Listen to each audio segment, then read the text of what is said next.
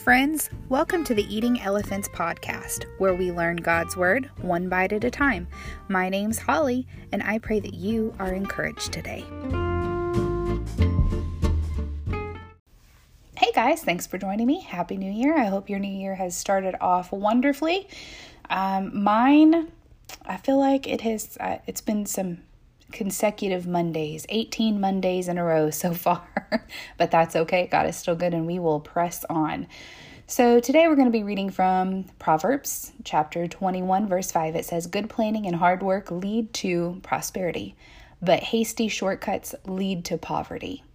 I've met people that work hard without a good plan. They're great workers, but they don't have a purpose.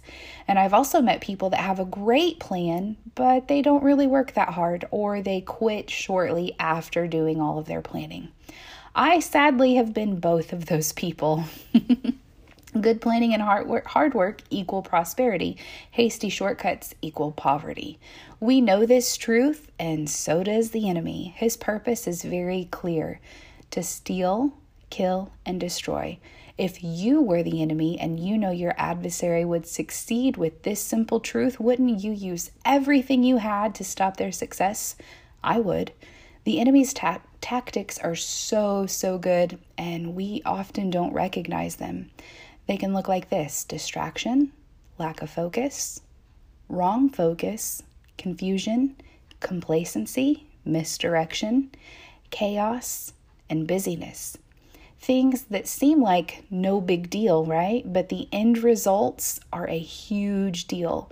And this is why it is such a good strategy. Remember the little jingle, love and marriage? Okay, so think of that, but instead say good planning and hard work. They go together, right? Good planning and hard work go together. We need both good planning and hard work working together fluidly.